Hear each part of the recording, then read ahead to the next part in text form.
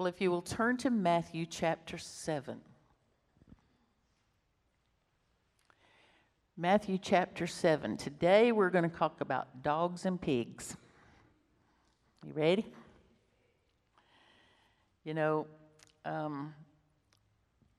Today we're just going to look at verse 6. And verse 6 sits on the 5 verses that we talked about last week. And so I'm going to start reading, and I'm going to read the first 6 verses of Matthew chapter 7. Ready? Do not judge, lest you be judged. For in the way you judge, or assume the office of a judge, remember that means to give a sentence to somebody, to condemn somebody. In the way you judge, you will be judged, and by your standard of measure, it will be measured to you. And why do you look at the speck that is in your brother's eye, and do not notice the log that is in your own eye? Or how can you say to your brother, let me take the speck out of your eye, and behold, the log is in your own eye? You hypocrite. First take the log out of your own eye, and then you will see clearly to take the speck out of your brother's eye. Verse 6. Do not give what is holy to dogs, and do not throw your pearls before swine, lest they trample them under their feet and turn and tear you to pieces. Now that's an interesting verse, isn't it? The whole Sermon on the Mount is predicated on a clear understanding of the distinction between true religion and false religion. The Pharisees were very involved in false religion because it was a self-made, self-centered religion. That is not true faith in Christ. And so what Jesus is dealing with through the whole Sermon on the Mount is the difference between hypocrisy and reality. So the scribes and the Pharisees were the existing religious influence of this time. The Lord gives truths that contrast the views of the scribes and Pharisees. And so when Jesus is speaking something here, he's talking to his disciples, but it's in stark contrast to what the scribes and Pharisees are thinking and teaching and demanding in their religious system. I have new glasses. They're not balanced right, and I keep wanting to hold them like this so I can see to read. So if I do weird things, don't worry about it. I'm just waiting to get down there tomorrow and let them do this, okay? So the Lord's giving these contrasts here, and they denied the Word of God. They have established their own set of laws in Scriptures, and they were convinced that they were better than everybody else, that they were more righteous, they were superior, that they had everything that they needed that God ought to be pleased with. And so one of the results of that was that they became very condemning and finger-pointing and judgmental. And they were treating everybody else like that because nobody else was ever good enough to suit them because nobody was as good as they thought they were. And so that's the kind of situation that Jesus is addressing here. And so they've criticized everybody who didn't come up to their own standard. And all of their confidence was in their own self-righteousness. So whenever you hear the word Pharisee, then you can think of self-righteousness, okay? Because that's the ground that they stand on. So they were characterized by this judgmental, condemning attitude because they were saying that nobody else was as good as they.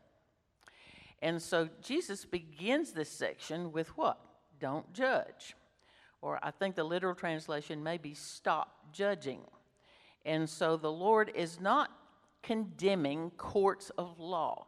Now, we talked about this last week, but just to grab up the reins from last week, remember that some people take this verse out of context and say we're not supposed to have any courts of law. We don't need to pass judgment on anybody about anything. We just need to let everybody go and do whatever they want to do and not say a word. That is not what Jesus is saying. And when you hold it up to the whole counsel of God, it is easy to see that. So the Lord is not condemning courts of law. The Bible actually instituted those courts of law. So the principle of an eye for an eye and a tooth for a tooth is based upon a law court. And that was given for the law courts so that they would understand the concept of the punishment matching the crime. Okay? So Romans 13 affirms the right for a nation to rule its people. So be sure that you understand and grasp that when he says don't judge, that's not what he's talking about. Remember that he's talking about the scribes and Pharisees. He's talking about that attitude. So the Bible is not condemning every kind of judging. It does not do that. You can see it all over from cover to cover in the Bible. It is not condemning every kind of discriminating between right and wrong. So the Bible tells believers that we must discern, that we are to judge between truth and error and between good and evil. So we are to discern, we are to evaluate, and we're not to just do it on the basis of our own opinion. We are to do it on the basis of the Word of God. So we're not doing it. The Word of God, that is the standard, is doing that. So there are things that we as believers in this world must judge, especially if we're interested in kingdom, bringing the kingdom to the earth, bringing kingdom rules and kingdom principles to everyday life. So what Jesus is talking about here is this judgmental, critical, condemning, self-righteous ego. Now get that in your mind. We may know people like that. Judgmental, condemning, self-righteous ego. And on the basis of that, the Pharisees were passing judgment on everybody else. So they were not condemning and criticizing sin. They were condemning and criticizing people for not being like them and for doing what they said. So they were condemning and criticizing them because of their personality. They just didn't like them. Because of their weaknesses, because the way they looked, the way they dressed, or for the fact that they just didn't do things the way the Pharisees did. Now, we've all maybe had some experience with that when maybe somebody just doesn't like you and condemns you because of what your name is, or because you hold a political office. And so, but it's not anything that's based on God's Word. Do you see the difference? So if you've got this, I'm going to move on. If you don't, shake your head no, we're going to do it again. Okay? So that's the difference here. And so they were judging their motives. They were judging the hearts of other people. Does anybody know your heart besides God? Can you sometimes do something that your heart is really right before the Lord, but other people don't like what you did, so they don't like you, and they judge and condemn you without considering your heart before the Lord? And so that's what they were doing. And so they were judging the hearts of people and the motives of people. And they didn't have any idea. They had no way of knowing what was in a person's heart. So let's understand that the Lord is not saying that we should have this soft, false love for everybody and never judge anything. You don't find that anywhere in Scripture. And so Scripture tells us that to allow a brother to sin and not try to correct it is to not love him. And so love is what demands repentance. So when we really love somebody, we're going to be concerned that they are right with the Lord. And so Jesus is not talking about those kinds of things when he says do not judge. Basically what he's saying is stop criticizing. Stop having a critical spirit. Stop yang-yang about everything everybody else does. Stop thinking that nothing's ever enough that somebody tries to do for you. Stop being a victim and thinking everybody else is supposed to make you feel good.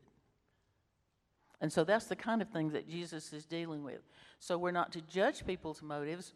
We're not to condemn them just because we don't like them, or just because they don't dress the way we would dress, or just because they don't look like the way we want them to look.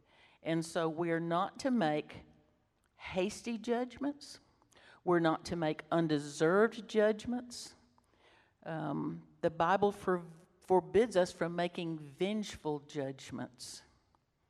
I guess one of the things that I have seen a lot of times in my life, and maybe you have too, is that maybe people don't like what you did, but then they just assume that they know why you did it. But they never ask any questions. They never get the details. They never ask what was really going on that made this the manifestation of what was happening. So that's the kind of thing Jesus is talking about here. So we're not to set up human extra-biblical standards and judge when people don't meet our criteria. This Word of God is the criteria. So where is it written is always the right question, okay? And so we are not to be unmerciful, because remember in the Beatitudes, what are they? Blessed are the poor in spirit, for theirs is the kingdom of heaven. Blessed are they that mourn over their sin, for they shall be comforted. Blessed are the meek, those who've been broken like a horse. Remember, we did our lesson on meekness, for they shall inherit the earth. And then he goes on, and then he talks about being merciful. And so God is merciful. He's the most merciful living thing that ever has been or ever will be. And that's what he's calling on us for. But we are not to take the attitude, oh, well, we don't want to judge him. Maybe the best thing you need to do is just take that to the Lord in prayer, but you don't leave it alone. And so we don't want to say, have you heard this one? Well, we don't want to get anybody upset. God's upset, okay? Or we just want to love everybody. That is not biblical, and that is not what Jesus is talking about, okay? So we are to discern, and we are to discriminate. And now we get to verse 6. And that's where he says, do not give what is holy to dogs. Now, who were the dogs? If you don't make some kind of discrimination, if you don't make some kind of judgment, how do you know who the dogs and pigs are? Okay, in verse 6.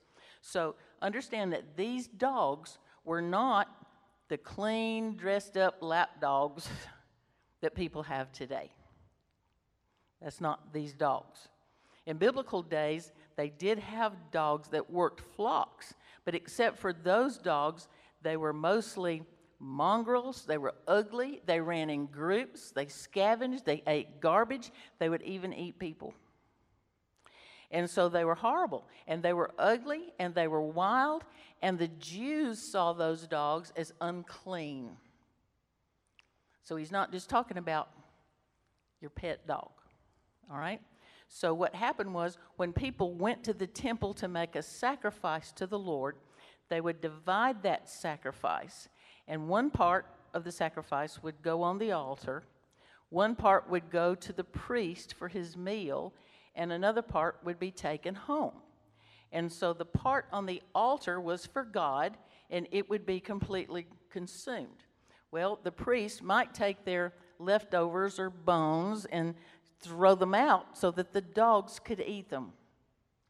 But a priest would never take any part of the sacrifice that was offered to God and throw it to the dogs. It had to be completely consumed on the altar. And so it would have been a horrible desecration to anything that was holy for the priest to do that. And that's what Jesus is talking about. So he says, anybody knows that you don't throw the holy part of a sacrifice to a bunch of grungy wild dogs. And so what he's doing is he's showing us the difference between that which is profane and that which is holy. And so he's saying, look, be discerning.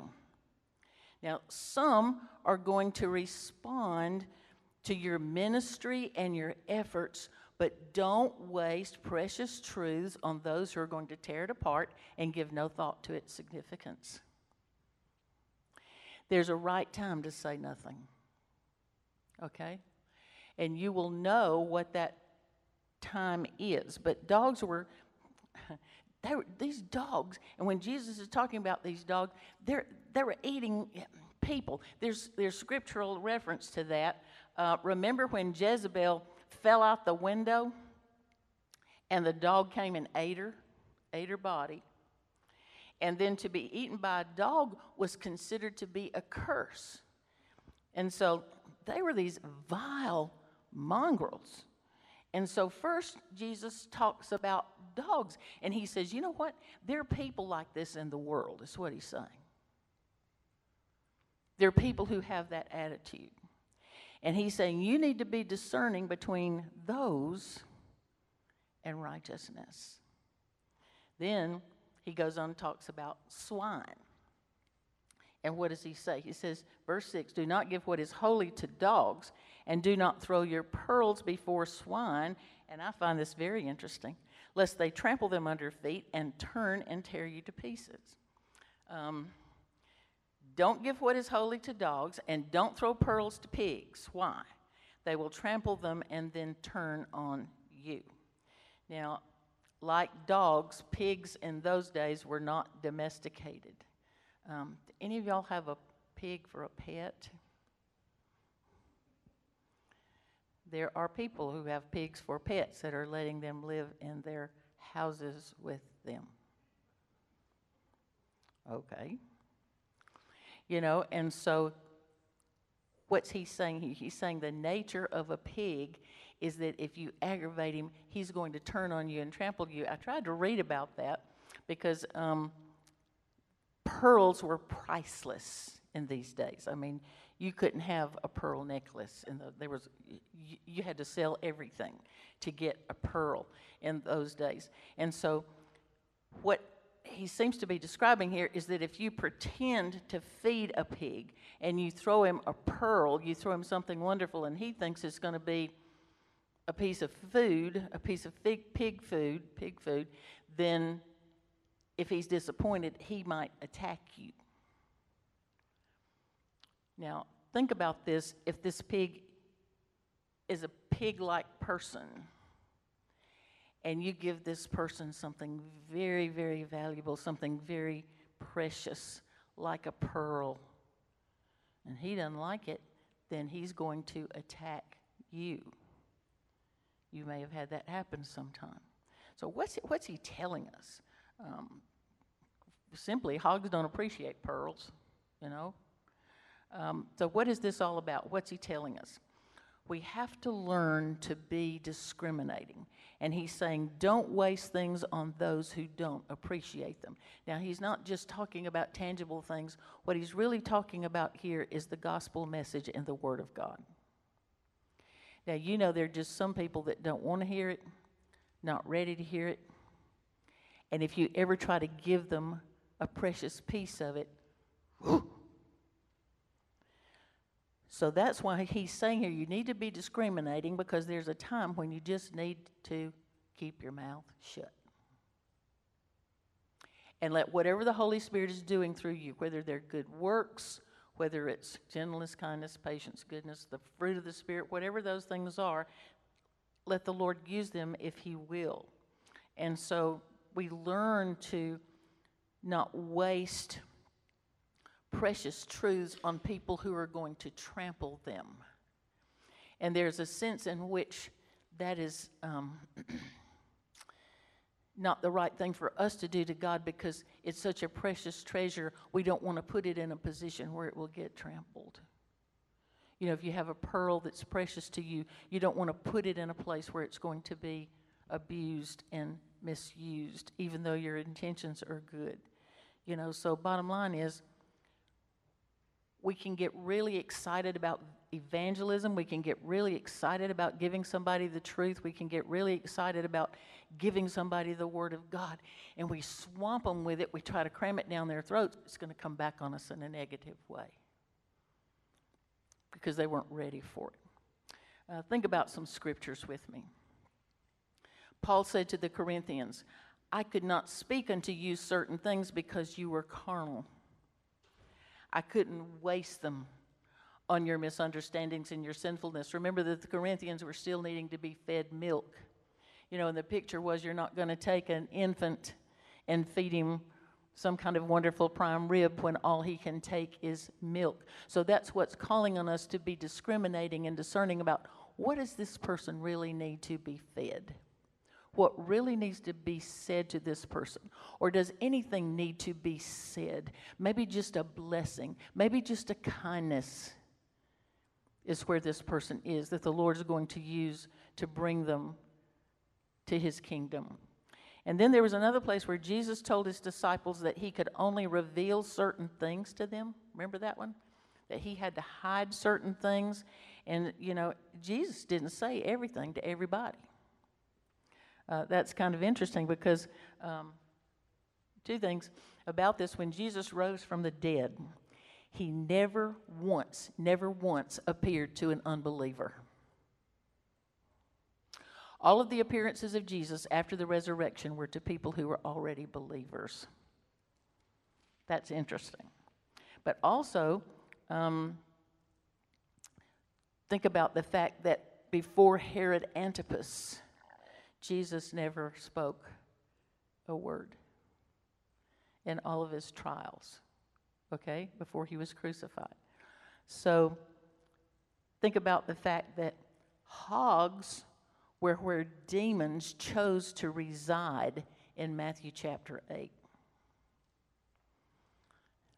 Now again, this is a time in history, okay? So we're not going to get freaked out over if hogs today are demon-possessed, especially those living in your house. You know, but hogs are okay, pigs today, okay? Jesus is making an example here to what these people and this culture knew or believed hogs to be. And in with that belief, then Jesus used that. If you want to read about it, it's in Matthew 8 where the demons were residing in the pigs, and Jesus came along and cast them. When Jesus came, the hogs all ran and jumped off a cliff. What did they do? They did something. Drown? Okay, jumped off and drowned. And so the Jews saw pigs as filthy, as unclean animals. And so the prodigal son went to the pit of Jewish culture when he chose to live and eat with a pig. So all of this is against the background of the culture, of the context of the verses. In Isaiah, it says that the eating of hog's flesh is an abomination to God. Now, who had tenderloin for breakfast? If I'd had some, I would have had it.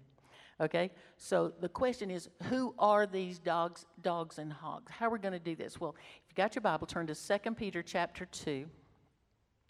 2 Peter chapter 2, and let me show you something.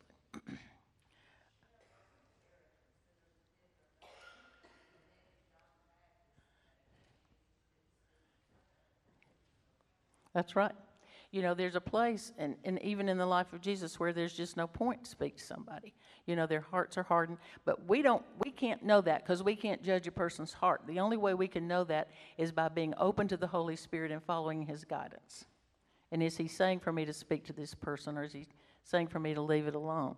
Look at 2 Peter chapter 2.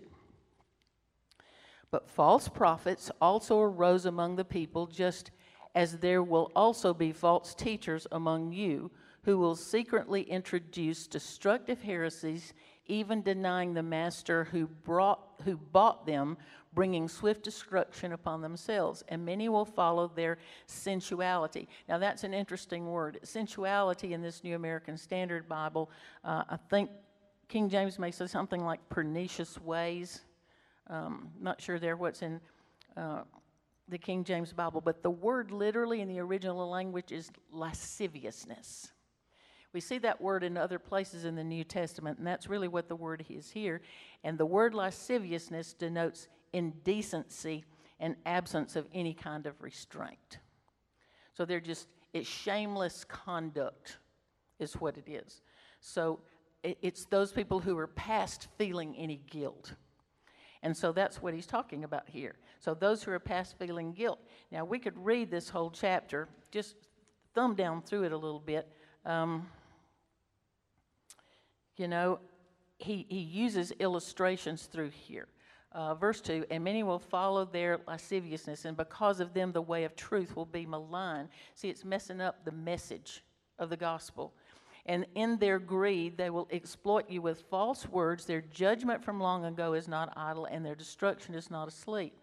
For since God did not spare angels when they sinned, but cast them into hell and committed them to pits of darkness reserved for judgment, and since he did not spare the anxious world, but preserved Noah, a preacher of righteousness, with 7 others, when he brought a flood upon the world of the ungodly, and since he condemned the cities of Sodom and Gomorrah to destruction by reducing them to ashes, having made them an example to those who would live ungodly thereafter, and if he rescued righteous Lot, oppressed by the sensual conduct of unprincipled men, for by what he saw and heard that righteous man, while living among them, felt his righteous soul tormented day after day with their lawless deeds, then the Lord knows how to rescue the godly from temptation and to keep the unrighteous under punishment for the day of judgment. And especially those who indulge the flesh in its corrupt desires and despise authority, daring, self-willed, they do not tremble when they revile angelic majesties, whereas angels who are greater in might and power do not bring a reviling judgment against them before the Lord. But these, like, here you go, unreasoning animals, born as creatures of instinct to be captured and killed, reviling what they have no knowledge, will in the destruction of those creatures also be destroyed. Suffering wrong as the wages of doing wrong, they count it as a pleasure to revel in the daytime. They are stains and blemishes, reveling in their deceptions, and they carouse with you, having eyes full of adultery that never cease from sin, enticing unstable souls, having a heart trained in greed, accursed children, forsaking the right way, they've gone astray, having followed the way of Balaam, the son of Beor, who loved the wages of unrighteousness. But he received a rebuke for his own transgression. For a dumb donkey, speaking with the voice of man, restrained the madness of the prophet. These are springs without water, mist driven by a storm, for whom the black darkness has been reserved. For speaking out arrogant words of vanity, they entice by fleshly desires, by sensuality, there's that word, those who barely escape from the ones who live in terror, promising them freedom while they themselves are slaves of corruption. For by what a man is overcome, by this he is enslaved. For it, after they have escaped the defilements of the world by the knowledge of the Lord and Savior Jesus Christ, they are again entangled in them and are overcome. The last state has become worse for them than the first. For it would be better for them not to have known the way of righteousness than, having known it, to turn away from the holy commandment delivered them. Now watch it, verse 22. Here it is. It has happened to them according to the true proverb. A dog returns to its own vomit, and a sow, after washing, returns to wallowing in the mire. What's he saying? Their nature has not ever changed. Their nature hasn't changed. A pig has the nature of a pig. Okay? These wild dogs that he's talking about had the nature of wild dogs. And so when your nature doesn't change, even if you act better for a while, you're going to return to doing that again. And so that's what he's talking about here. They turned away from the true knowledge of the Lord Jesus. And so you can take one of these dogs that he's talking about, people, and he's really talking about people. You can take one of these off the street, bring him in, change his diet, and he's going to go right back to what he was, unless his nature has been changed. You can take a pig. You can let him live in your house, but you turn that pig loose, and what's he going to do? Go right back to the mud. So hogs and dogs are those who are, having known the truth, chose the way of false teachers, false prophets, liars, and deceivers. They're there because they want to be there, And you need to be careful and discerning about proclaiming any of God's truth to them, because they will trample it and may turn on you because of it. When people willfully turn their backs on God's truth, then we should not allow them to trample it. Just don't put it out there. Just don't put it out there. Now look, this is a hard word. I know this is a hard word, but it's coming out of the mouth of Jesus. And Jesus never slacked off from being hard, did he? I mean, he's going to tell it like it is. And so we have to be so dependent on the Lord to show us. We won't turn there because we're running out of time, but in Matthew 10, chapter 14, you're right, maybe right there at it. Remember when Jesus told the disciples when he sent them out, he said, when you get to their house and they don't hear your message, leave. Shake the dust off your feet, okay? Jesus was patient with Peter. He was patient with Thomas. But he didn't say a word to Herod, okay? What was he doing? He was being discerning. And so when Paul went to give the gospel to the Jews, they mocked him, they rejected him, and they blasphemed him. And Paul said, your blood be on you. From now on, I'm going to the Gentiles. So there are times to be careful.